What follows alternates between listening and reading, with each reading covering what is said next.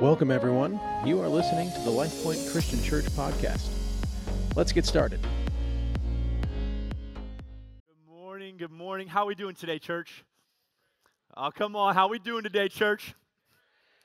Hey, it's really an honor to be here. This church was literally a massive part of my life for so many years. Even as I look out across this room right now at the amount of people that have played a big role in my life. I think back to youth ministry days here at LP Students with Pastor Derek and the influence that he had in my life. Pastor Derek modeled for me what it looks like to have a healthy youth ministry, and it was out of that season of my life that I had a heart to help others find and follow Jesus in their own walk. And Pastor Derek was the one who introduced Christian rap to me. Come on, Lecrae. Anybody love Christian rap? Come on. Pastor Derek was a big part of my life. I look out at this room right now and see some of our youth volunteers that poured years of life into me and set a foundation of faith. I think about this church and the incredible church that this really is. For those of you that have been around for some time, you know that this church is literally a move of God. Amen? This church is a move of God. That we moved up here in the early 2000s before I even remember, and to see what God has done over the last 20 years is incredible. It's only by a move of God. And this church remains a beacon of hope in Elk Grove. Amen, church?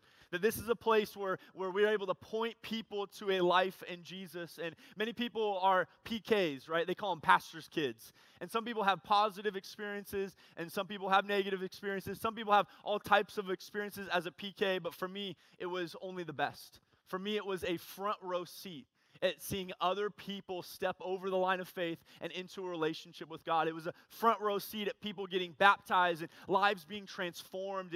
And just as a way, raise the hands right now. If your life has been impacted spiritually here at LifePoint, would you just raise your hand right now? Look around the room right now. Is it incredible that we're sitting right now in a move of God? Amen, church?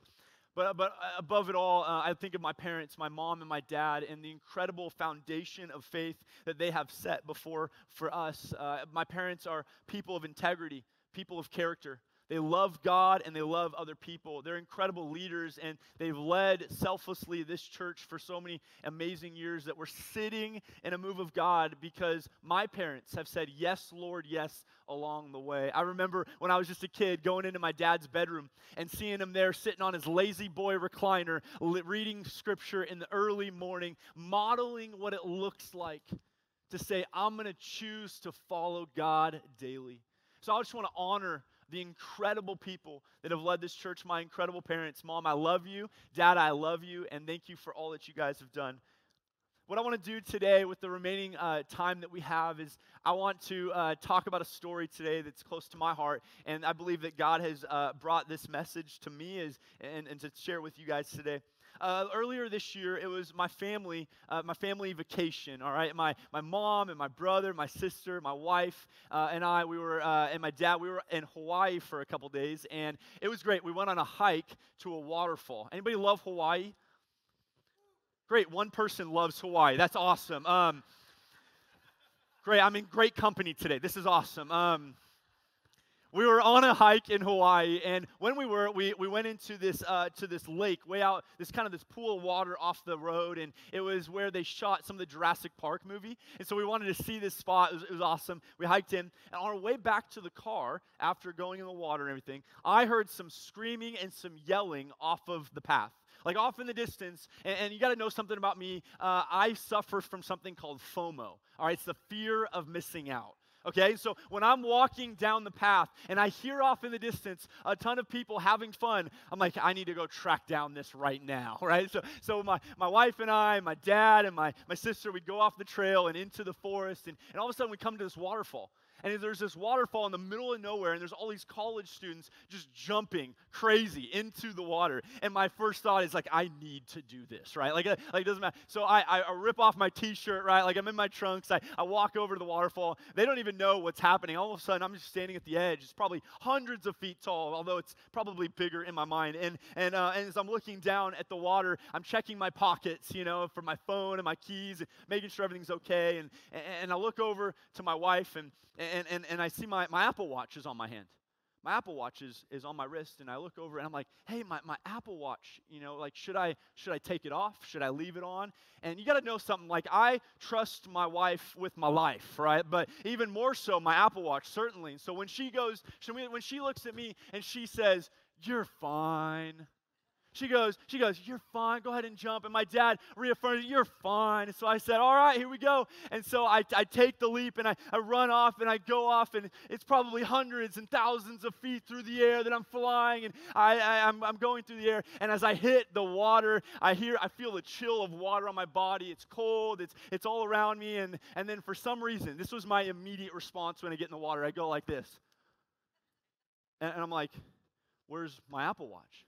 My Apple Watch is gone. My Apple Watch fell off into the water, and so certainly as I am in the water, I'm feeling my wrists, and I come up, and well, I was really mad, okay? I was really mad. But just as a treat, we actually got this whole thing on video, and I want to show it to you guys today.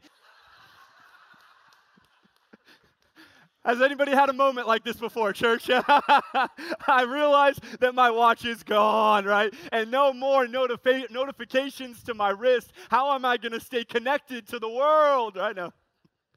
No, so this was a moment where I couldn't blame anybody else but myself, all right? I chose to take the leap hundreds of feet through the air and losing my Apple Watch. This was a moment that I was really upset. I was really angry. I walked away. My amazing wife was trying to cheer me up, and come on, everything's going to be okay. It's just a watch. But of course, I was upset. I was angry. I was frustrated. Anybody been angry before? Anybody been frustrated before? Right? We all have. We've all had these kinds of emotions. Something I know about the human race, humankind, is that we go through high moments and we go through low moments, right?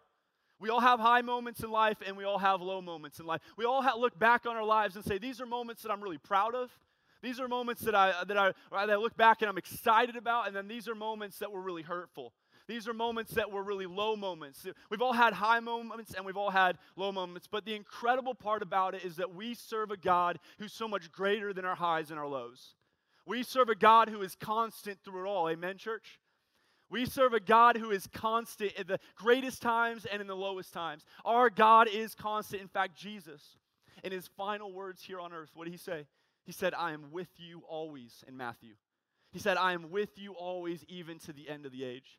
It's a promise to us believers that God is with us, that he is a part of our life. And as I stand here today, and I think about the people that have gone before me, people that I would say are mature in their faith and have been following God for years and years, those that I would say have a mark of spiritual maturity, I would say that the high moments and the low moments don't rock faith as much. That our faith can be constant through the highs and through the lows because, why, church? Because our God is constant. That our faith can be a constant through the highs and through the lows because even though our life is going like this, we know that our faith is on an upward trajectory because God is constant through it all. And because of this, we recognize that it's actually oftentimes those that are marked with spiritual maturity that have been following God for a long period of time, oftentimes our faith is amplified in our highs and our lows. It's oftentimes that our faith is even lifted to a greater amount because we know that even though this is a struggle, even though this is a low moment, God is constant and God is here. Amen? Amen. We believe that, church, that God is constant through it all. And some people have circumstantial faith, which basically means that our circumstances dictate the level of our faith. And so as our life oscillates up and down and back and forth through highs and lows, it seems like our faith will do the same kind of trajectory. But those of us that continue to follow God, we allow our faith to continue to amplify and grow through the highs and through the lows. Someone that I think of in Scripture is a young man named Joseph. Joseph was just a teenager, right? The Bible records him at 17 years old with many, many brothers who were goofing off and messing up. And we look at the young man in Joseph, someone who loved God and who had integrity and who had character. And he saw his brothers making poor decisions, and what did he do? He went to his dad. And he said, my brothers here, they're making poor decisions. Why? Because he wanted to do the right thing. He wanted to take the next right step. And so he went to his father and said, my brothers are doing bad things. Joseph even had dreams, right? If you know the story of Joseph, God revealed to him at a young age, just as a teenager, the influence that he would one day have down the road. And he didn't wait till it was ready to go. He didn't wait while it's just a dream and it's just in his head, a message from God. He actually told everybody, and his brothers hated him for it. His brothers hated him because he reported what they were doing, and he had dreams of massive influence. And then his dad, right? His dad loved him so much that if you know the story of Joseph, he made a special robe for him, right? It was this colored robe. It was this beautiful robe that he put on his son as a way to say, I love you, son. Do we have any favorite children in the house? Anybody say, I am a favorite child in my family? Now, you won't see a lot of hands because they're going to go like this today because I'm a favorite, but I don't want everybody to know this, all right? And then watch this. Ready? Group participation. Who is the least favorite child? Or you're not the first. You're not the first. Hands go up across the room. You're like, I am not the first, and I've been angry for it for 37 years, right? Right? Joseph was clearly the loved one. Joseph was the favorite child, and all the other brothers knew it. He said, I'm not the favorite, Joseph is. And they hated him for it. And therefore, if you know the story of Joseph, they sold his brother into Egypt. What a horrible move. What about the worst move that you could do as a sibling? To sell your sibling into Egypt as a slave. And here we have a man of character, a man of integrity, who had an incredible calling on his life for influence and a future that God had revealed to him down the road. And yet Joseph now finds himself at a place where he's sold into slavery into Egypt. He had a high moment and he had a low moment. And as his life oscillated, I want to watch for a second what God did in Scripture. Genesis chapter 39, we see the story of Joseph. And it says this, church, catch this. The Lord was with who? Joseph. The Lord was with Joseph. So he succeeded in everything he did as he served in the home of his Egyptian master. Even though he's a slave, he continued to be faithful and continued to do the right thing every single day. He succeeded in everything he did as he served in the home of his Egyptian master. And Potiphar noticed this and realized, second time, catch this, that the Lord was with Joseph, giving him success in everything that he did. This pleased Potiphar, right? So he soon made Joseph his personal attendant. He put him in charge of his entire household and everything that he owned. Now, what you got to know, church, as we read the story of Joseph in Genesis, is that as his life went up and down, we recognize that God was constantly with him. But it's as if the Bible, as if God wants to communicate to us today, specifically when he's at his low moments, that God was with him. Because if you read the whole story, and we don't have time today, it never says that the Lord was with Joseph. It never says God was with Joseph it's when he goes to his low moment. The Bible says the Lord was with Joseph in Egypt. He was a slave, and the Lord was with them. Now, Joseph was a successful man right now in Egypt, and he was handsome, and he was well-built, and, you know, it's like your pastor, Pastor Chris, right? He's handsome, he's successful, he's a sharp-looking man. We can give it up for our pastor today. Come on.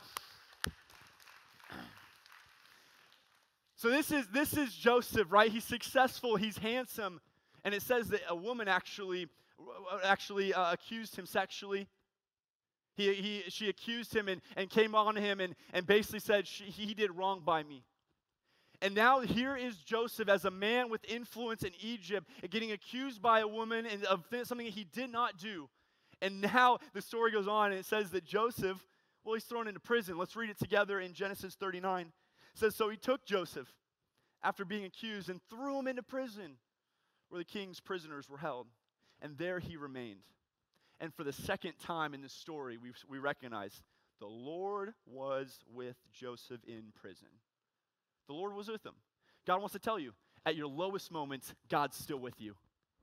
The Lord was with Joseph in the prison and showed him his faithful love, and the Lord made Joseph a favorite with the prison warden. Before long, the warden put Joseph in charge of all of the other prisoners and over everything that happened in the prison. The warden had no worries, though, because Joseph took care of everything. And like last time, it's repeated. In case you missed it, the Lord was with him and caused everything he did to succeed. It's as if to say that through the high moments and through the low moments. That God is with us always, that he is constant, and therefore that we can choose to follow God daily. And I think about for my life and the ups and downs in my life and the highs and the lows. And honestly, I kind of feel like I relate to Joseph a little bit here. As someone who had highs and who had lows, and certainly I think Joseph's highs were a lot higher and Joseph's lows were a lot lower, but I recognize that throughout my life I can pinpoint moments where I was up and I was down, I was up and down, and can I say that's probably all of us, right? We can all relate to that on some level. But we can also recognize, for some of you, you've been following God for some time now, just like me, and I can recognize that even though there was high moments and low moments, God was faithful through it all. That God's been constant in every single moment. And because of this, we have a posture to say, God, you are so faithful. There's nothing else that I should be doing with my life than following you. And I think about this church and how it was a catalyst for spiritual growth in my life. It was in this church where I was saved, where I stepped over the line of faith and said, Jesus, I want you to be my Lord and my Savior, and I'm committing my life to you. It was in this church where I was baptized, that my dad baptized me here, and I went public with my faith in front of everyone. It was here in this church where God revealed to me as a young teenager, just like Joseph, that you are going to be called into ministry. That God revealed to me as a young person early on in my life that he's calling me to do what I'm doing now. And God has been faithful through every season, through the highs and through the lows. So what I want to do today, as we sit here on this moment of his ordination, I want to share with you what I believe is a way to follow God with purpose. As we look at Scripture and if we are trying to follow God with our life, I want to answer the question, how do we follow God with purpose? How do we follow God with purpose? I'm going to give you 2 points today, and I believe they're rooted in the story of Joseph, and even as I reflect on my own life, I kind of see it as two sides of the coin. All right, there's two things if we're going to follow God with purpose. Number one is we're going to live faithfully today. We're going to live faithfully today as Joseph, through the highs and through the lows, Joseph continued to do the next right thing. Joseph continued to say, I'm going to do right by people. I'm going to have character. I'm going to have integrity in everything that we do. We're going to live faithfully today. We're going to be, as believers, we're going to choose to have the fruit of the Spirit in our life. Right? Galatians 5 talks about the fruit of the Spirit, that we're going to have love and joy and peace and patience. And it goes on to say all these different attributes. I believe as Christ followers that we're called to be people that have the fruit of the Spirit. That we're called to exemplify Christ today. I want to talk to some young people here in the room. If maybe you're a teenager or maybe you're in college or you're a young adult. And man, I want to tell you today, friends, I want to encourage you that I believe that you are the church of today. That the next generation is not the church of tomorrow. The next generation is the church of today. That as young people, I want to encourage you to step up and say that you are the church of today. And many young people take a step back in early young adulthood. And I want to encourage some of you to say, hey, this is the time of your life to step into this. And to step into the calling that God has on your life. In fact, Paul wrote to Timothy and says, let anyone look down on you because you're young. Don't let your age be a barrier for what God's going to do in your life. Instead, be an example. Set the pace. Go ahead of others in the way that in what you say, in the way that you love, in the way that you are in your faith and in your purity. We're going to be people. No matter our season of life, no matter our financial situation, no matter our age, we're going to be people that decide to choose to live faithfully every single day. And as a church body, what I want to encourage and invite you into is into a space where we allow young people to come in here and to be the church. I remember here it was on this very stage where I walked up for my first message ever. All right, and I remember because it was a room full of students, and I walked over the stage, and I was shaking, and I was shaking, and I was shaking, and I was walking up, and I'm doing this, and I got teenagers all around me, and I'm a teenager, and I'm like, oh, and I love it. Pastor Derek, he gave me a chance that day, but he didn't give me a whole chance. He gave me the intro to his sermon. So he gave me the first 4 minutes, and then I'm off, right? So I came on, and I'm shaking, I'm speaking, and then I walk off, and Derek comes on and does his thing. But man, what a beautiful picture of someone that says they are not the church of tomorrow, they're the church of today. What if we're a people? What if we're a church that says this is a church that cares about the next generation? We're going to inspire, we're going to raise up young people to follow God daily and be faithful to God today. If we do this, I believe we're going to see young people on fire in following after Jesus. All right, that's number one, live faithfully today. Number two is we're going to be ready for what God is going to do. Because I get this sense in reading the story of Joseph that as he's sitting in his prison cell, he must be thinking to himself, God, what about the dream? What about the influence that you promised me? I get the sense as he's sitting in this jail and he has shackles on his hands, he must be questioning God. God, where have you gone? But no, Joseph does the next right thing. I get the sense that Joseph is just always ready. He's always ready for what God's going to do next. He's eager and says, God, use me, use me, use me. I look back at my early years and I played lots of sports. Anybody love sports? Great, 3 people. This is awesome. I love it. I played a lot of sports growing up, and my dad would always tell me, he said, get into athletic position. Now, I think we all know what athletic position is and what it isn't. So when I'm standing on the field looking like this with legs locked, not athletic position. But when the ball gets to the bat, you want to be in a position where you're ready to field the ball. You want to be in this athletic position as a way to say, I am ready for what's coming at me here. And I believe as believers, as Christ followers, that we're called to be in this spiritual athletic position to say, God, will you use me?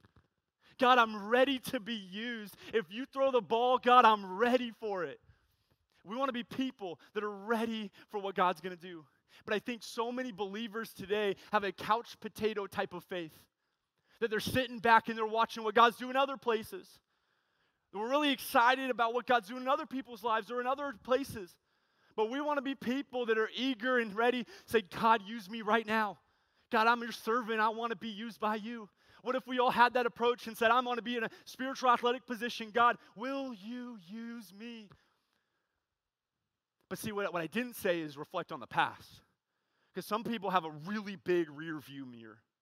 And they're constantly looking back on what God did do, which praise God for that. But man, some of us need to turn our angle forward and say, God, I'm ready to be used by you. And if we hold this posture and we're ready, what we don't become is lackadaisical, circumstantial faith time of people. We become people that are ready to be used by God. And we become a church that is positioned in a way to help point people to life in Jesus. Amen? That's the church we become. We become like a church that's ready to say, God, will you use us? Will you do something great here? And I believe that all of us have a choice in front of us, that we have an opportunity to be a spectator or a participant. All of us have an opportunity to watch what's happening on the field or to step on the field and say, God, will you use me? We think about how a stadium is full of people that desperately need exercise, watching the 20 people on the field that don't need any exercise playing in the game. But man, sometimes we treat faith the same way. Is that fair? Sometimes we act like people that are desperately in need of God to use us, and we're watching the few that are doing the work. What would it look like if we all raised up in unison here at Life Point and says, we're going to be used by God, that we're going to say yes to God today and tomorrow? Can we get in a spiritual athletic position and say, I'm sick and tired of being a spectator. God, I choose to be a participant today. I choose to be used by you. And I see Joseph's life, it's credible because Joseph was willing to say yes and was faithful in the highest of highs and the lowest of lows. And we get to the end of the story in Genesis chapter 41, It says this, then Pharaoh said to Joseph, since God has revealed the meaning of these dreams to you, right? If you know the story of Joseph, he actually interprets his dreams. He says, since you have done this, clearly no one else is as intelligent or wise as you. You will be in charge of my court, and my people will take orders from you. Only myself, the Pharaoh, will I rank higher than yours. Pharaoh said, I hereby put you in charge of the entire land of Egypt. What we got to recognize, church, is this is years after the influence call on his life. This was years after the promise that God placed on Joseph's life to say, I'm going to use you in a great way. But Joseph was faithful through the highs and the lows. And to wrap us up today, I remember in Hawaii when we were on the way back from the waterfall. And I'm sitting in the car with my wife and my dad, and I'm just sulking at this point. I'm just mad about my Apple Watch. And Amanda's phone starts to ring in the car, and she says, "It's a Hawaiian number." And I said, "Please answer that right now." And so she answers the phone from this random Hawaiian number, and the person answers and says, "Hello, this is Apple Search and Rescue. I have your Apple Watch." And I was like, "Apple Search and who? Come again?" And they said, "I have your Apple Watch. This is Apple Search and Rescue." And so my dad skirts around the car, all right? He pulls around, he goes back to the waterfall, and we're on our way back, and we're like pulling out our phones, like we're either going to die or I'm getting my Apple Watch back. It's one of the two. And so we show up to the trailhead, and we're driving down the road, and right in front of us is a 15-year-old kid just going like this in the road. And I'm like, "Apple searching who?" And this young man starts to tell us that, yeah, like I live here, and tourists from all over the world come to this waterfall thinking that this flimsy little strap is going to hold on to your wrist. And that if you put it on your wrist, it will not last. And so he says, "I come here maybe 3 times a week, and I have a collection of Apple Watches and phones because they just don't know it don't work." And so he calls us up. Why? Because my medical ID or the emergency contact is my wife's phone number. And so calls us up, gives it back. And I'm reminded in this moment, even though it's a hilarious story, that, man, nothing in front of us here today is what we deserve. Can we just all agree on one thing? That God is moving today, tomorrow, and in the future. And none of this we deserve. I don't deserve to have this Apple Watch that now I can laugh about. This was not a thing that I did to deserve this. And what we got to recognize, believers, is that today is a gift from God. What are we going to do with it? Are we going to choose today with the gift from God of being here, present here in this room, to be a spectator, or are we going to choose to be a participant? Are we going to be people that are eager to watch what God's doing in other people's lives?